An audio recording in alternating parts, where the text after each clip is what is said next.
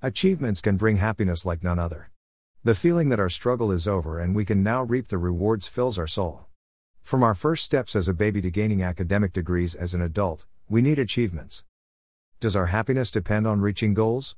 No, however, accomplishments do bring joy. Imagine a world with no goals, achievements, or success stories. This sounds bland, right?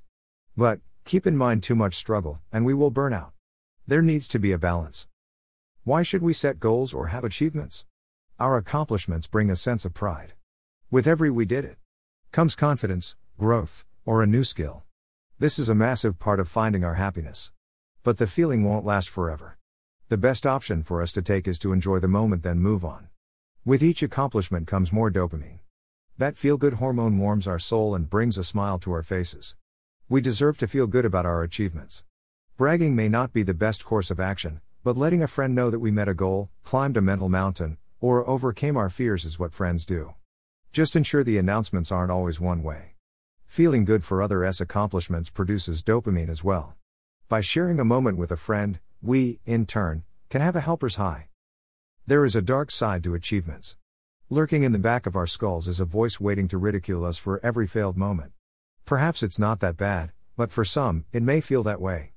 Not reaching our achievements can bring stress, which can add to a whole list of issues: anxiety, depression, headaches, heart disease, or memory and concentration problems. Face it, failing is not a good feeling. Constantly failing is even worse.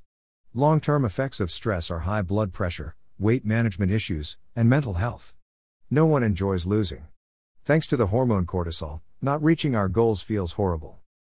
With all of this in mind, how should we approach our achievements or the lack thereof? First, we should find our limits. Then know our limits. This may sound redundant, but it isn't. Our limits on different subjects will change over time. Thus it is essential to know how much will overload us and abstain from taking on too much. This will keep the cortisol levels down. Speaking of down, it is apparent that some individuals love to bring others down. Why should we rise higher when we can bring others down?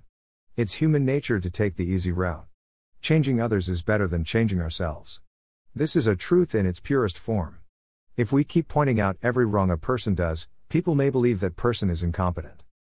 Praising people in public and correcting them in private is not only dignifying, but it promotes good mental health. Adrenaline and cortisol levels are reduced. Compliments and encouragements promote growth. However, there is such a thing as overdoing it. Once again, we are down to finding that balance. A side effect of making others feel good is that we will feel good. It's a part of the helper's high mentioned earlier. Achievements are just a part of the many ways we can find our happiness. Take the time to enjoy each moment, then plan for the next adventure. By focusing on our wins, we will see how great we are. Never hang on to the negativity of others. They will always have something wrong to add. We may mess up along the way, but we are closer to finding life's happiness with each rebounding step. Until the next blog, live life, be happy, and click the like.